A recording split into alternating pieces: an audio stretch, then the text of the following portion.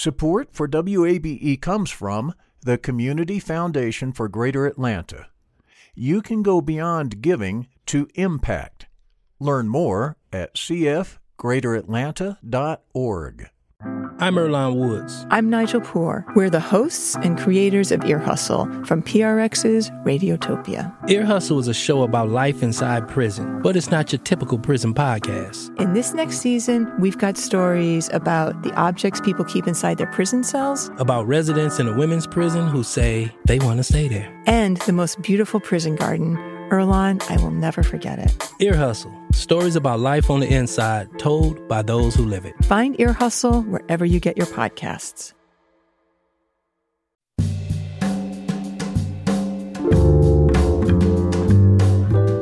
From WABE in Atlanta, this is Closer Look. I'm Rose Scott. Coming up on today's program, that leaked draft opinion suggesting the Supreme Court is ready to overturn Roe v. Wade. Well, we'll examine impacts beyond abortion rights with Georgia State law professor Tanya Washington.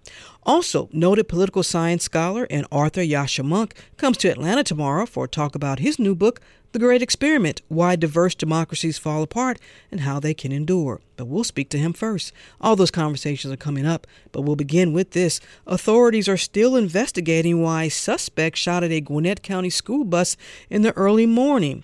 Now, at this time, here's what is known. A woman reportedly opened fire on a Gwinnett County school bus in Suwanee, Georgia. Several students were on board at the time of the shooting. Amid the incident, the driver maneuvered the bus out of range of the shooter to Riverside Elementary. The driver suffered minor injuries while no children on board were harmed. The Gwinnett County Police Department is currently unaware of the woman's motive. The suspect has been arrested, as we mentioned, and is in custody. In other news, there were many weekend sermons and messages about reproductive justice after the recent leak of that Supreme Court opinion draft. In his Mother's Day message at Ebenezer Baptist Church, Senior Pastor and Senator Raphael Warnock said, quote, "Anti-abortion activists are engaging in hypocrisy." According to the AJC, Warnock said those activists are not standing up for children in other ways, like supporting public education, universal pre-K, and reducing the nation's incarceration rates. He went on to say the focus should turn to public policy addressing mothers who are currently struggling and just trying to make it. Meanwhile, on the other side, a small group of abortion rights opponents rallied inside the state capitol last Friday. As we hear from our politics reporter Raul Bali, he says advocates are both excited and concerned. Cole Musio of the Christian advocacy group Frontline Policy Council worries the draft leak could affect the final Supreme Court decision. Let's be clear. Should the substance of this opinion change, it will underscore a constitutional crisis and a complete breach of trust with an independent court. Our message today to the Supreme Court is simple. Hold the line. Republican Georgia Congressman Jody Hice says activists need to get ready to fight on the state level if the court overturns Roe. When this is kicked back to the states, it is going to be a battle in every state across this country, and this is a time for us to understand that, to regain our focus and our energies. Tomorrow, abortion rights advocates are planning a rally in downtown Atlanta to mobilize against abortion restrictions. At the state capitol, Raul Bali, WABE News. In other news, housing investors have been playing a bigger role in Metro Atlanta than any other market. Well, it's according to Real Estate Reports. As we hear from Stephanie Stokes, she looks at the possible benefits and cost. The growth of investors in Atlanta is all over recent real estate analysis on YouTube and podcasts. You remember Occupy Wall Street. Well, Wall Street's occupying real estate right now, especially in Atlanta. We're now the number one market for investors buying homes. Studies by housing sites Redfin and CoreLogic estimate 30 to 40% of Atlanta home sales were to investors. That's over 2 different periods last year. David Howard represents some of those investors, the ones who rent out single-family homes. He runs the National Rental Home Council. He says in Atlanta, investors are following people. Atlanta has had tremendous in-migration over the past 2, 4, 5 years, tremendous job growth. It's an expanding market.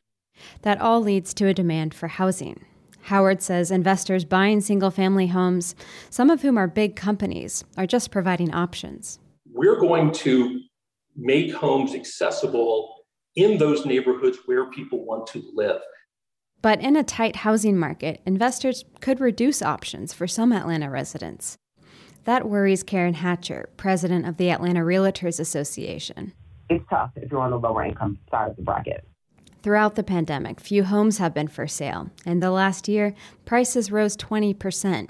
And buyers have to compete with investors who can make cash offers and waive inspections. We just want to make sure that we are ensuring that there is a healthy housing environment where everyone can participate. Which includes investors. Stephanie Stokes, WABE News. And we'd like to hear from you. Are you out there trying to buy a home but just can't seem to have the top price? Well, let us know. We'd like to talk to you. rose@wabe.org.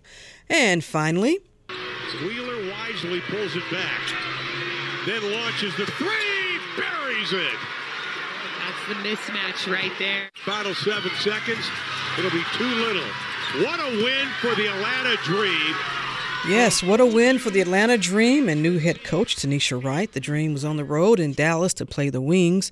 Overall, WNBA number 1 draft pick Ryan Howard had 16 points as the Dream won 66-59. It's just game 1, and although it's early in the season, Coach Wright says there's always room for improvement. I think offensively we have to stay in our stuff. We did a lot of standing today when things weren't going well. When they started to up their defensive intensity, we did a lot of standing and looking and different things like that. We offensively, we play an open style, so we have to utilize that a lot better than what we did today, especially when teams start to kick up their defensive presence. Spoken like a true coach. The Atlanta Dream home opener is this Wednesday at the Gateway Center Arena in College Park when the LA Sparks come to town. Tip-off is 7 p.m. This is Closer Look.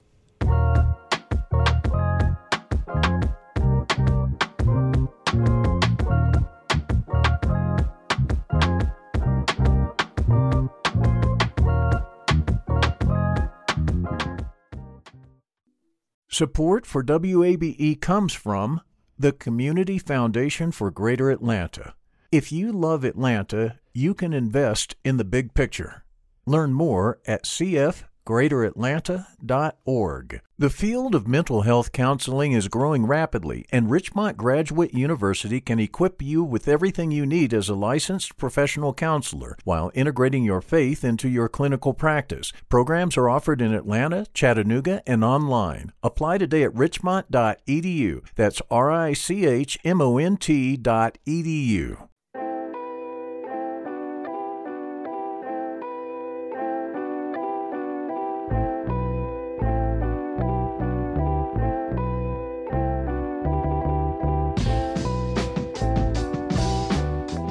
Closer Look continues now from WABE, Amplifying Atlanta. I'm Rose Scott.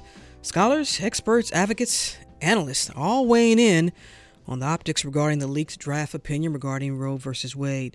Now, NPR's legal affairs correspondent, you all know her, Nina Totenberg, had her own theory as to how the leak occurred. Here's Totenberg on ABC's Sunday morning program this week.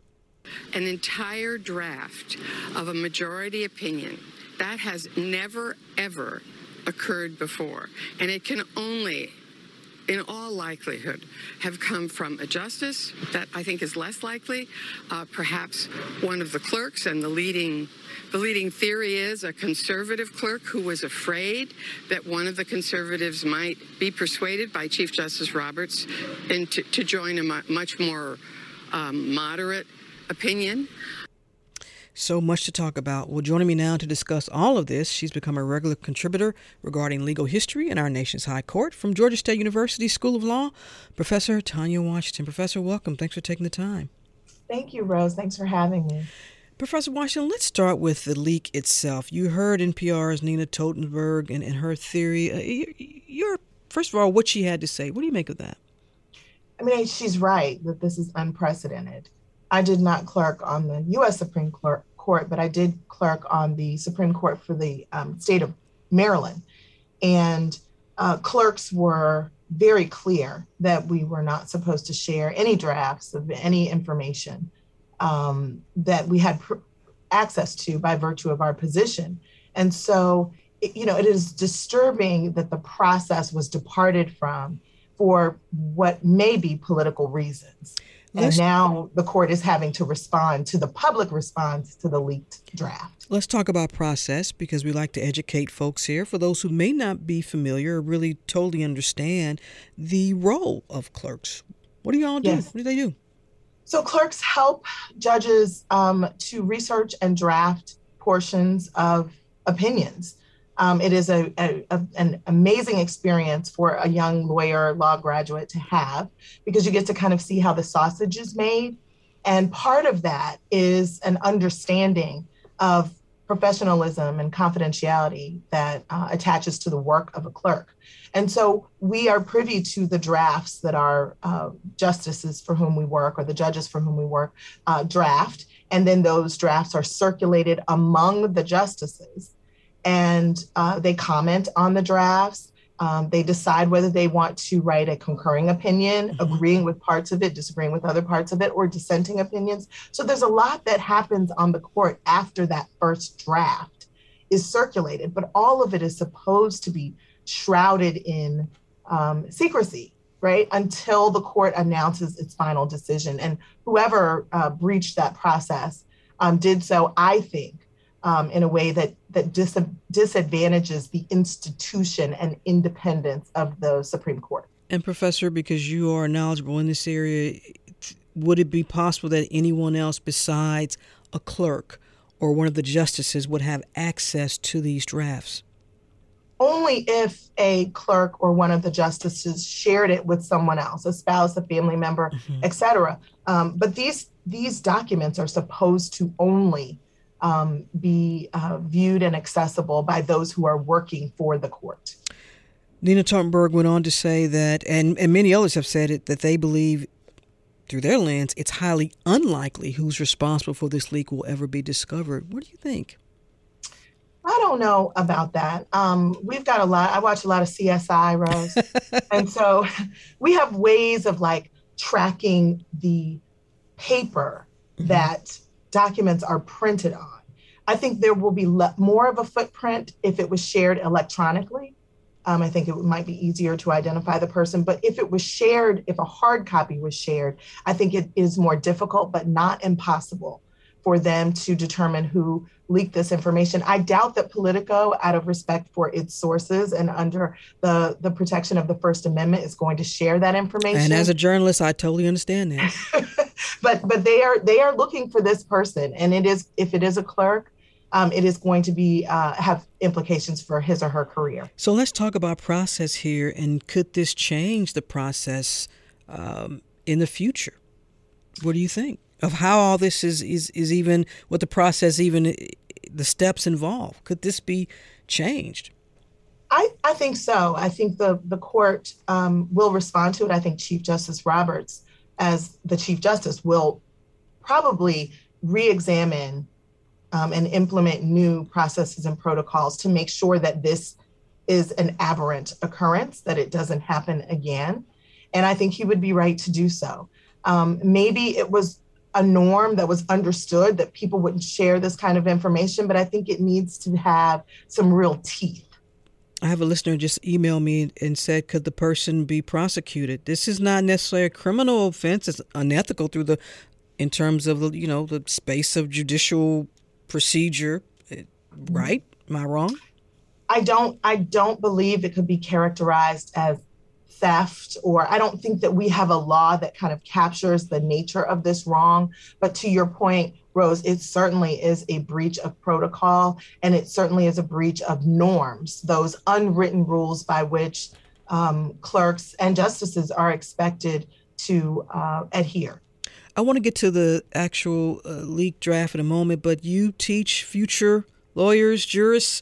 What conversations, what questions did they have for you? Have you all talked about this in terms of the process? Unfortunately for me, it happened after classes had ended for the semester. But in the context of the decision that was the subject of the leak, I've taught family law for 19 years, and I teach Roe and its progeny, all of those cases that follow Roe. And my final exam question for them last semester in December was to write their own opinion in the Dobbs case. We had studied all the cases leading up to it, and I invited them to listen to the oral arguments, consider the arguments on both sides, and to write opinions. I told them I wasn't grading them on which opinion they reached, but I was grading them on the quality of the legal analysis that led to that conclusion. And it was the best grading experience I've had as a professor. Really? Yes. Wow. Well, let's. There's no right answer, right? So they're free to be intellectually creative. Oh, well, let me ask you: did you read the leaked opinion? I did. Well, should the assumption be made that it is, well, in some form, it will probably more than likely be the final ruling expected this summer? Should we all assume that? Well, it's interesting because, as I said before, when the first draft comes out, it's circulated. And so there can be significant changes between the first draft and the final draft. And so as different justices weigh in, and as there's I hate to use this term because it sounds so crass, horse trading for votes, right? You are trying to persuade your colleagues to ensure that your position has the greatest number of votes on the court, especially when you're dealing with a decision of this magnitude. So let's talk about that for a moment, because many listeners may find it fascinating. I know that I do. So you're saying that in this process that they go back and forth through the drafts to try to persuade, or they counter each other. They don't pick up the phone or get on a Zoom call. They do this in the drafts. They do it through the drafts, but they also do conference, right? And the justices will sit down and talk to each other, and they will also conference individually. Going, I don't know how they do it in the context of COVID, but conversations with a justice who may have an issue with a particular legal argument or the way it's described or the language that's used. And that may influence whether other justices will write concurring opinions or dissenting opinions. I mean, it is a process. So that first draft can be very different from the last final draft that's published. And for many folks that are wondering, well, is this sort of common, maybe not necessarily regarding Roe versus Wade, obviously, but the process of how the Supreme Court of the United States can overturn itself from a previous ruling. We're talking 50 years ago now. Take our listeners through that. This is not, should folks really be alarmed that this process is even happening, that the Supreme Court could possibly overturn a previous ruling that it ruled upon? That's not, folks shouldn't be surprised, do you think? No, well, they shouldn't be surprised. And it's not always a bad thing, I guess, depending on which side of the issue you're on. Plessy versus Ferguson, which stated that there were no rules that a Black person held that the court or any white person was bound to respect, was overruled when Brown versus Board of Education was decided, making it unconstitutional to segregate in the context of education. And so the overruling process, and that was like a 96-year-old precedent at the time. So depending on which side of the issue you're on, the court overruling itself can be seen as positive or negative. And we should know, I believe there have been some First Amendment establishment clauses too. And I'm not a legal scholar, y'all, so don't say I heard, but I read. So, but we have had these decisions before. But first, let me ask you this: when folks are talking about, okay, the case that this is obviously referring to is that Mississippi case, Dobbs versus the Jackson Women's Health Organization. What are the arguments in this case? Yes. So there is a law in Mississippi that is at the heart of this case that is subject to a constitutional analysis. And the question is whether this law, which would ban abortions after 15 weeks, which is pre-viability. And viability is the point at which a fetus is determined to be able to live outside of the woman's body. Mm-hmm. That line was established in Roe at somewhere between 24 and 28 weeks. And so this ban on abortions that occur after 15 weeks could also occur pre-viability. And therefore, the argument is that it's unconstitutional. Now, let me stop you there because I want to go back down to the role of the clerks, because I'm curious then, the justices, if not only doing their own research, are they relying on the clerks? And how much research are they doing in terms of, because this is debatable too, and Lord knows it's a whole nother conversation about when life begins. That's not what this segment is about, folks. Don't email me. So for the clerks and the justices, they have to research all of that. But if it's inconclusive, can you understand a listener saying, well, how can they then even make it a ruling? Well, so what the clerks would do under the direction of the justices is they would look at the legal landscape. They would read all of the cases that led up to Roe, but also the cases that apply Roe after it was decided. And there's a framework. And a lot of these standards and rules and laws can be interpreted toward different conclusions with respect to the constitutionality of a right that is not explicitly provided for in the Constitution. And that's where the gray area is. That's what made it such a great exam question. But the problem is that women in this nation have come to rely on this right to control their bodies for 50 years. I mean, the law is as old as I am. Right. And so you're invalidating something which is destabilizing for our society and takes away something from women that they've come to rely on and shape their lives around. If you're just joining us, I'm in conversation with Georgia State University Professor of Law, Tanya Washington, and we're kind of breaking down all of these optics around that leaked Supreme Court draft opinion regarding Roe versus Wade. And Professor Washington, I read something where there were some legal scholars actually kind of debating on whether or not Roe versus Wade was wrongly decided to begin with. What have you been hearing or reading about this? Well, Justice Alito says as much in this first draft, that it was wrongly decided. And the argument that it was wrongly decided rests in the fact that abortion is not explicitly provided for in the Constitution. And so when it was interpreted to be a fundamental protected constitutional right, that reasoning was based on something called constitutional penumbra, which is the shadow that is cast by rights that actually are articulated in the Constitution: the First Amendment, the Fourth Amendment, the 14th Amendment, the Fifth Amendment, and the Ninth Amendment. So these shadows that ground the right to privacy do not provide a really firm constitutional basis for a right that matters so deeply to so many women. And so what many of us would have wanted to see that do consider the right to choose to be constitutionally protected, we would have liked to see the court actually shore up the constitutional grounding of that right.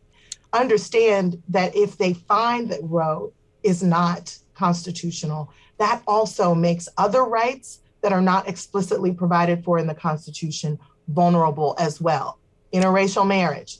Marriage itself is not articulated in the Constitution. Sexual privacy and intimacy, not articulated in the Constitution. So all of these other rights that aren't specifically articulated are also going to be equally vulnerable to constitutional invalidation.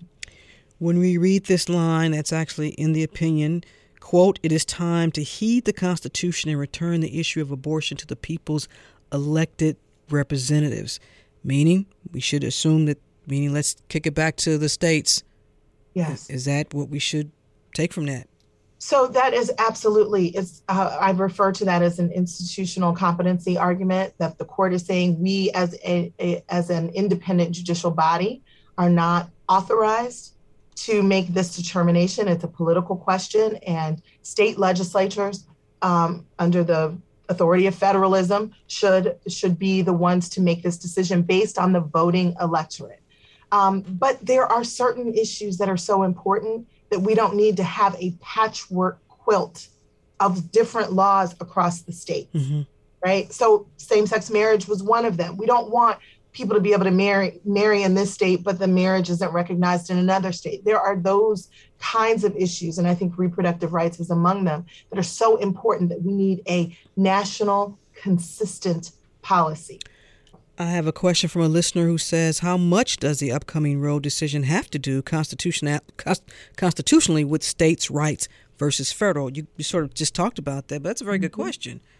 Well, I mean, it's a matter of interpretation, right? The justices who will sign on to Alito's brief, if it is accurately reflected in the draft, would argue that this is a question of states' rights and that the federal government and the Supreme Court in particular have no role or should have no role in making these decisions, and that it violates principles of federalism to do so, but it also represents judicial activism by the court, doing more than it's supposed to do and usurping the authority of the legislative branch and of states' rights to regulate these areas of law. I have another question. It's like you're teaching a class, Professor, so bear with me. A listener says, I'd be interested in knowing if there's research or proven instances of clerks directly trying to influence a court decision for their own interests, whether in her experience being you or at SCOTUS. That's a great question. I mean, when I was a clerk, I was really excited when my judge would ask me, like, what do you think, right? Because what I think is not limited to the law. It's also based on my experiences, my perspectives, biases, and prejudices. And I would argue that the justices have those as well, in addition to their clerks. So I think it's important to recognize that while these decisions should be shaped by precedent and legal reasoning, we are human beings. And so our thoughts about these things, especially something as profoundly personal and intimate as one's bodily integrity, are going to be informed by both the opinions of the clerks and the opinions of the justices. We just hope that it's done in a way that adheres to legal norms, principles of stare decisis, and quality legal reasoning. So then, Professor, does it look like this will just be an ongoing fight that, let's say this opinion, this draft that we have now, let's say that is the opinion of the court, and then should we assume then that it could take some time because there will be immediate challenges and we'll just have this thing in different states, at different courts for the next year or so, depending on who's running the state, who's in control of the state legislature? I mean... Where do we go from here? If that is indeed the court, The battleground would move to the states, and we would see significant voter engagement with state legislatures across the nation. But there are 13 states that have trigger laws, which would automatically ban abortions if the Supreme Court invalidates and overturns Roe. There would probably be a response from Congress, pushing legislation if they have the votes to, nationally legalize abortion. There may be a response from President Biden in the context of executive orders that might offer some relief. He has a limited window within which to act, but there may be some actions that he can take. And then finally, as we wrap up, Professor Washington, you read that leak, that opinion. What else stood out for you regarding what the justice has to say? One of the comments that was made about the disproportionate numbers of Black women who seek and take advantage of reproductive rights was interesting in terms of how it was interpreted, that somehow recognizing Roe was akin to racialized genocide for Black folks. Well, we've heard that argument before. We've heard that from... We have heard that argument before, but it was clearly stated as like part and parcel of the analysis. And so it'll be interesting to me to see whether it survives the edits that may have happened after this first draft. But I also want to highlight that the impact of this is going to disproportionately fall, if Roe is overruled, disproportionately fall on Black and brown and marginalized women of all colors who may not have the resources to exercise what should be considered a fundamental constitutional right. Who knows, one of your law students that you talked about in terms of the papers that were written, the exercise that you gave them, but when you are reviewing these arguments and you told them you're not grading it based on you're grading it based on the legal scholarly of it. I don't know if that's the right terminology. What does it say about the future then for our future jurists here? And who knows? One might be on the Supreme Court. One of them might. I was really impressed with the answers that were given across the board. Some people said Roe should be overturned. Some people said Roe should be preserved. Some people said that the Mississippi law should be invalidated, but Roe should be tweaked in terms of its application. I mean, I gave them free rein, and they rewarded me with really well thought out answers. So it was the joy of seeing my students actually spread their intellectual wings and engage in the analysis that we've been studying all semester. So should we give a collar pop to you and to the Georgia State School of Law? Oh, absolutely. Collar pop noted. Yes. Georgia State College of Law, it's the best law school in the nation. Always good to talk to you, providing good, not just, but the history. You know, I think that's so important because a lot of times it's folks like me, we don't know everything, which is a great thing. So we rely on you all to bring the knowledge and history. I love history. Thank you so much. From Georgia State University School of Law, Professor Tanya Washington, thank you so much. We appreciate you taking the time. We'll have you back when we see what happens. Absolutely. I'd love to.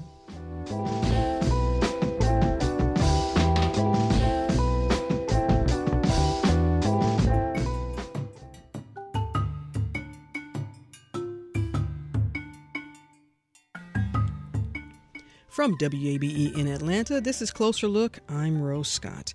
Earlier this year, the results of an NPR poll revealed something which may not be surprising, and especially coming off a wild and for some wacky 2020 presidential election outcome that fueled a horrific and violent attack on our nation's capital. Now, the poll results indicated that 64% of its respondents agree that American democracy is in crisis and at the risk of failing. But that was bested by 70% feeling the same about America itself. Of course, the poll came a year after the January 6th U.S. Capitol attack. And for some of you, this may be subjective, not sure, but we'll talk about it. When defining the tenets that best describe an effective and diverse democracy, is there an answer for sure? I don't know. Well, it's an ideology that political scientist and author Yascha Mounk explores in his new book, The Great Experiment: Why Diverse Democracies Fall Apart and How They Can Endure. And before y'all send me emails, let's listen and hear him out. Yascha Mounk joins the program now. Welcome. Thank you so much. You're a brave man writing about democracy. How dare you? Let's go ahead. Well, it's certainly, is a depressing topic, but at least one that people care about right now. So. But let's go back to January 6th of 2021. And Yascha, what were you doing? When did you find out all this was taking place? And what was your thoughts back then? Yeah, so, when I was a grad student in political science, I learned that there's lots of countries in the world where democracy is unstable, where events like this happen over time. Mm-hmm. But I also learned that there's some countries where that's not supposed to happen. Countries that are pretty affluent, but have a long democratic history, even if an imperfect one. And so if you fast forward the history of the United States by 25 or 50 years, you really don't need to think that something like this could possibly happen in America. And I actually made my name as a scholar by doubting that consensus, by saying that we're seeing the rise of these authoritarian populists around the world, of people like Narendra Modi in India, of Recep Erdogan in Turkey, of Hugo Chavez in Venezuela, who really are challenging the fundamental parts of our political system, mm-hmm. and who are saying, look, you know what, I truly represent the people, I really speak for the people, and anybody who disagrees with me is wrong, is a traitor. And for me, January 6th was less surprising because of my focus on that. Because if you come in like Donald Trump, saying that you alone truly represent the people, that anybody who disagrees with you is illegitimate, that pushes you to saying, how can I lose an election? If I lose an election, I'm the people. I speak for the people. So there must be something wrong with the election. There must be fraud. There must be something else going on. In that sense, I was very saddened by January 6th, but I wasn't altogether surprised. So you say you wasn't surprised. Are you surprised then that even here on this day, May 4th, 2022, we are still, because now we're in a major election year and folks are still using not only January 6th, but saying that the 2020 presidential outcome was not fair, that it was stolen, that it was fraudulent, and that there is a surprisingly large percentage of folks who actually believe that. and I believe that President Donald Trump had it taken from him. So I'm somewhat surprised by how widespread that view is. But actually, when you go back in American history for the last 20 or 30 years, there's always been a significant percentage of the losing party supporters who said this president is illegitimate. So that's not entirely new. What I think is different is the attempt by institutional players with real power to undermine trust in the electoral system. So in fact, there's a lot of people saying, that's not my president, he's elected illegitimately. That's not entirely new. But the fact that you have people running for Secretary of State in all kinds of states across America saying the 2020 election was stolen, and when it comes to 2024, I'm not going to certify the election under similar circumstances. I'm going to make my own determination of who truly won. And the way in which that actually threatens the integrity of making sure that the person with the most votes in a particular state actually gets the electors from that state, that to me is a new development that is even more concerning and that is more surprising as well. Your book and the premise around it also not just talks about what these tenets are, as I call them, of a diverse democracy, but you're also talking about why in some nations and in some societies it's falling apart. So let's start, I guess, with the bad first. Is it falling apart because of the political leaders at the top, or the people who have the power to elect those leaders don't feel empowered, if that makes sense? Or is it just a combination of both and everything in between is just messed up? Well, it's a little bit of both, but when you look at the history of deeply ethnically and religiously diverse societies, you have democracies that were very screwed up. You had democracies that perpetrated deep injustices, like the American Republic in the first centuries of its existence with slavery and Jim Crow and so on. But you also had lots of non-democracies that had similar problems, right? And so I think that there's something deeper in human psychology going on here. One of the stories I tell in the book is of the social psychologist Henry Teifel, who wanted to understand what it is about groups that makes the members so willing to favor the in-group over anybody who doesn't belong. And he thought he was going to create these groups that were so silly, they were so devoid of meaning, but the members wouldn't actually favor each other. And so he got a bunch of kids into the lab and he showed them a sheet of paper with about 150 dots on it. And he said, guess how many dots there are? And some said 120, some said 180. He divided them into underestimators and overestimators and had them play games against each other. And it turned out the underestimators started to discriminate against the overestimators, and the overestimators discriminated against the underestimators. So he failed in creating a group that was so silly that it wouldn't be motivating in that sort of way. But it showed us something very, very important, which is how easily that kind of group formation can take place and how strongly it pushes people to those kinds of behaviors. And so we've seen again and again in history that some of the worst injustices pitted different groups against each other, often along the lines of race, ethnicity, religion, culture, that caused some of the worst wars, civil wars, genocides, forms of ethnic cleansing throughout history. That is why it's actually hard to build diverse societies and diverse democracies. Well, in fact, you take the reader through these different phases and you start with history. And I guess for most folks that's understandable, because in order, before you start talking about the process or the vision or the optimism, you also have to paint sort of how we've gotten here as a society overall. What do you think people get wrong about what a, quote, diverse democracy should look like?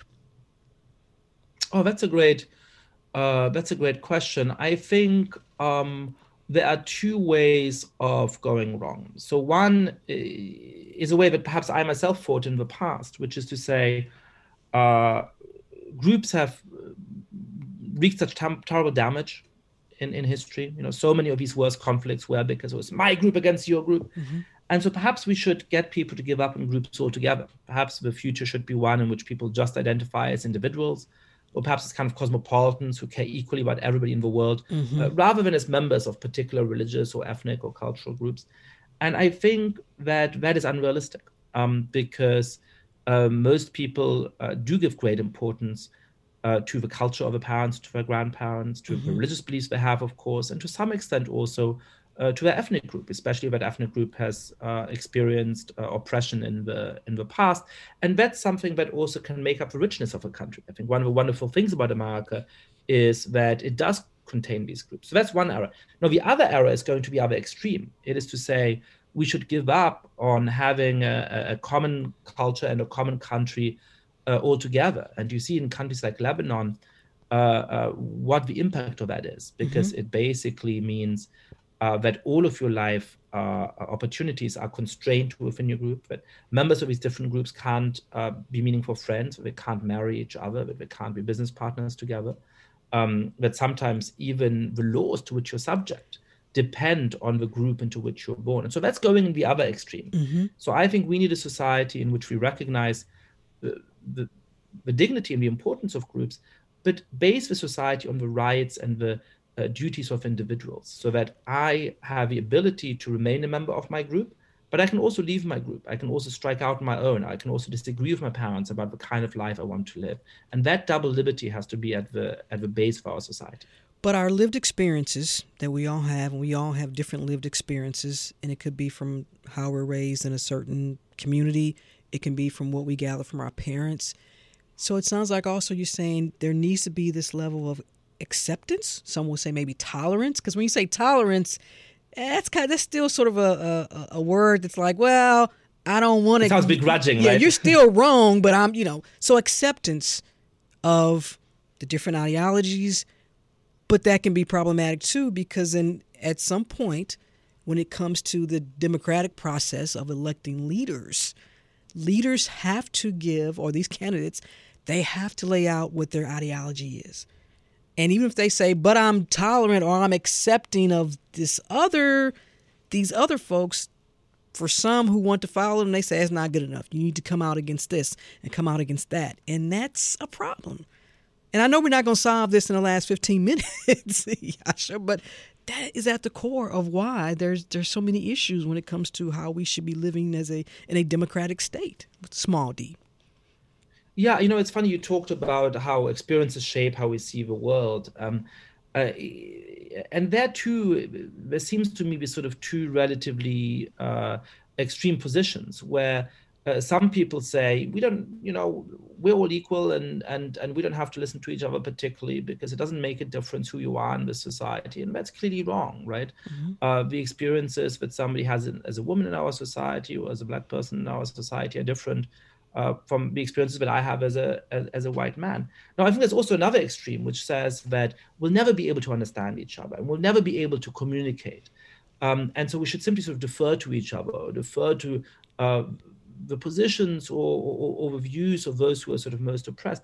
But I think that understates the extent to which we can communicate, to which I can, for example, listen to the experiences of my female friends. And when they say that they're being harassed in particular ways on the subway or on the bus, I may not know exactly what that feels like, but I know enough about what that feels like to understand that that's an injustice, and that in the kind of society I want to live in, that injustice shouldn't be there. So we can have a much more substantive form of political solidarity, which is based in listening to each other, which is always going to be a difficult thing, but which is possible. So I'm hoping for a form of political solidarity, and we'll never get there entirely, but in which we actually have shared ideals and we listen to each other enough, but we won't completely agree, but we have some amount of real grace, we have some amount of real compassion for each other's experiences and points of view.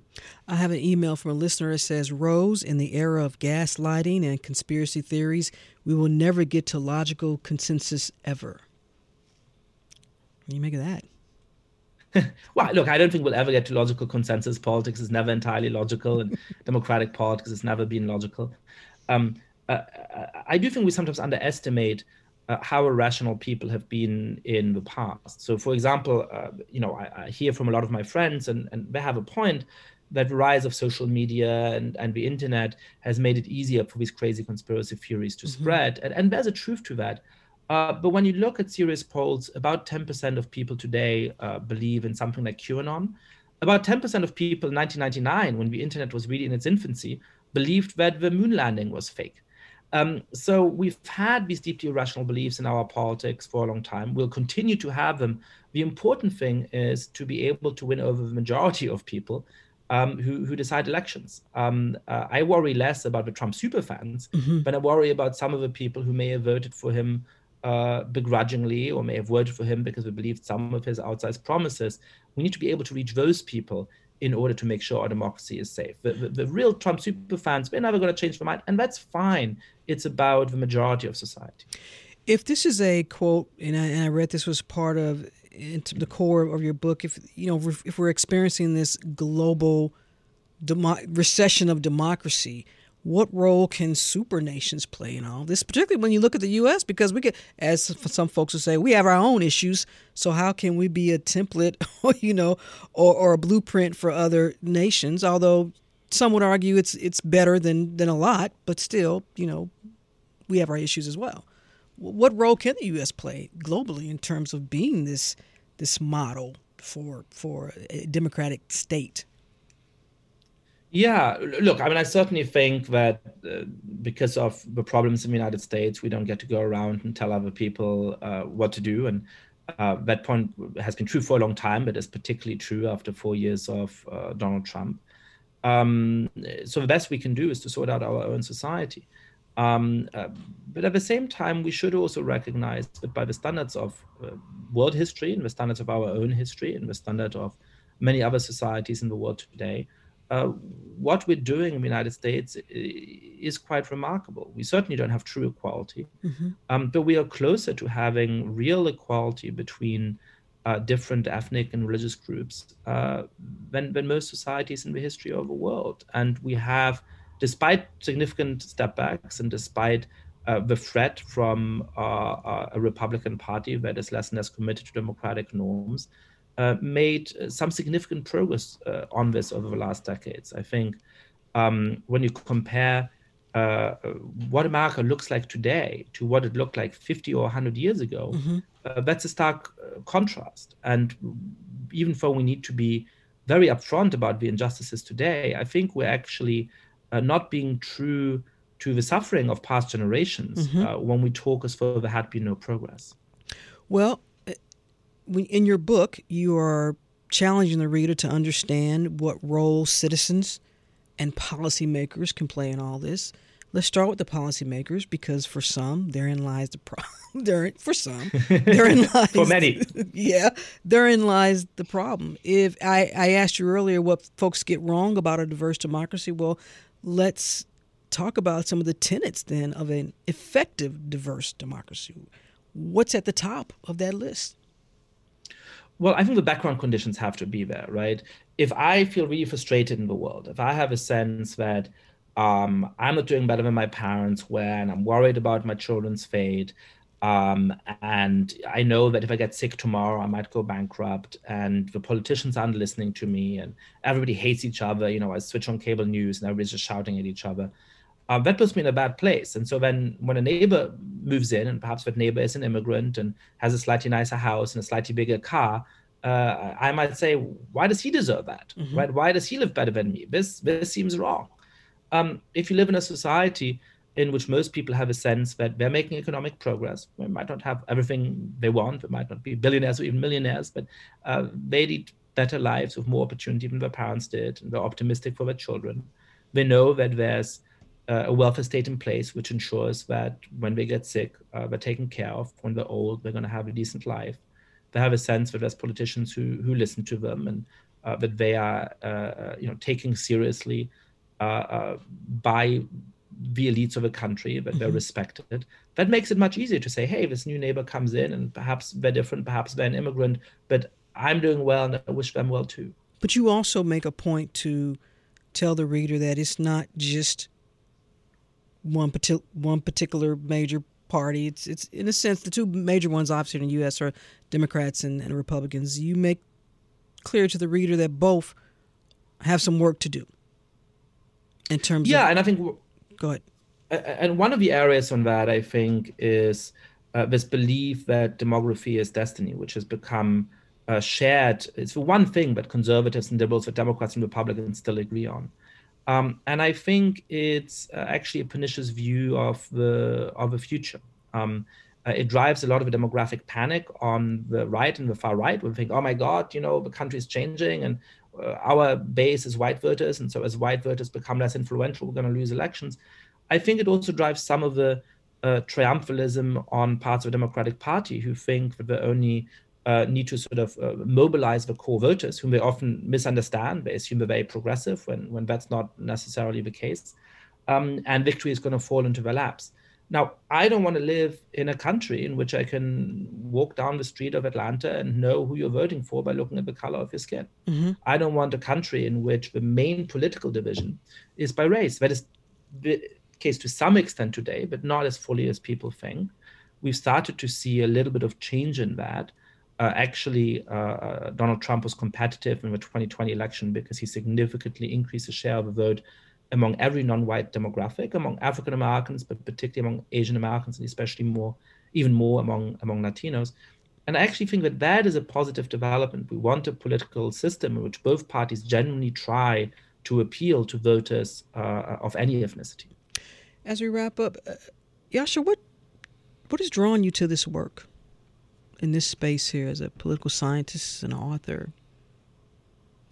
Well, listen, I come from a family that has experienced what it means when diverse societies fall apart for generations, that have been murdered, that have been expelled from their country. And so this is a topic that's very personal to me. And as a Newman American citizen, I'm very aware of what it meant in America's past when we got this question wrong with slavery and Jim Crow and other injustices. So, if we want to keep off the danger to our democracy, we need to actually have an idealistic, forward-looking vision for society that most of us would actually be excited to live in. And that's what I've tried to create in this book, in The Great Experiment. And that is political scientist and author Yascha Mounk talking about his book, The Great Experiment, Why Diverse Democracies Fall Apart and How They Can Endure. He'll be in town tomorrow at the Atlanta History Center to talk about his new book. That is tomorrow at 7 p.m. That's it for this edition of Closer Look. Our producers are Janine Etter, LaShawn Hudson, and Daniel Razel. Our engineer is Kevin Rinker. A reminder to let us know your thoughts on today's program or any other, as you always do. Send me an email, rose@wabe.org. And if you missed any of today's show, it's always online, the entire program, at wabe.org/closerlook. And you can also listen to Closer Look weeknights at 7 p.m. as well as on our podcast. So subscribe to Closer Look wherever you like. And also, a programming note, we're going to be on a little bit of a vacation because we have earned it. And we deserve it. So please bear with us. Closer Look will return next Monday, unless there is some breaking news that we really know that we need to attend to. But never fear, the WABE newsroom will be right there. So yes, we'll be away for a little bit, but we'll return next Monday. But you can also join me for a special Housing Our Region, which will take place this Thursday at the Fulton County Library. It's a conversation about, of course, housing. Stay tuned to 90.1 WABE Atlanta. I'm Rose Scott, and also congratulations to all of the graduates from Clayton State University this past weekend. I gave the commencement address. It was inspiring for me.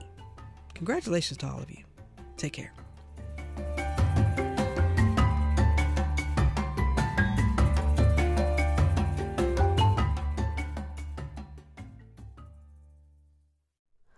Hi, it's Terry Gross, the host of Fresh Air. We bring you in-depth, long-form interviews with actors, directors, musicians, authors, journalists, and more. Listen to our Peabody Award-winning Fresh Air podcast from WHYY and NPR. Local, state, national politics. WABE and NPR have the coverage you need.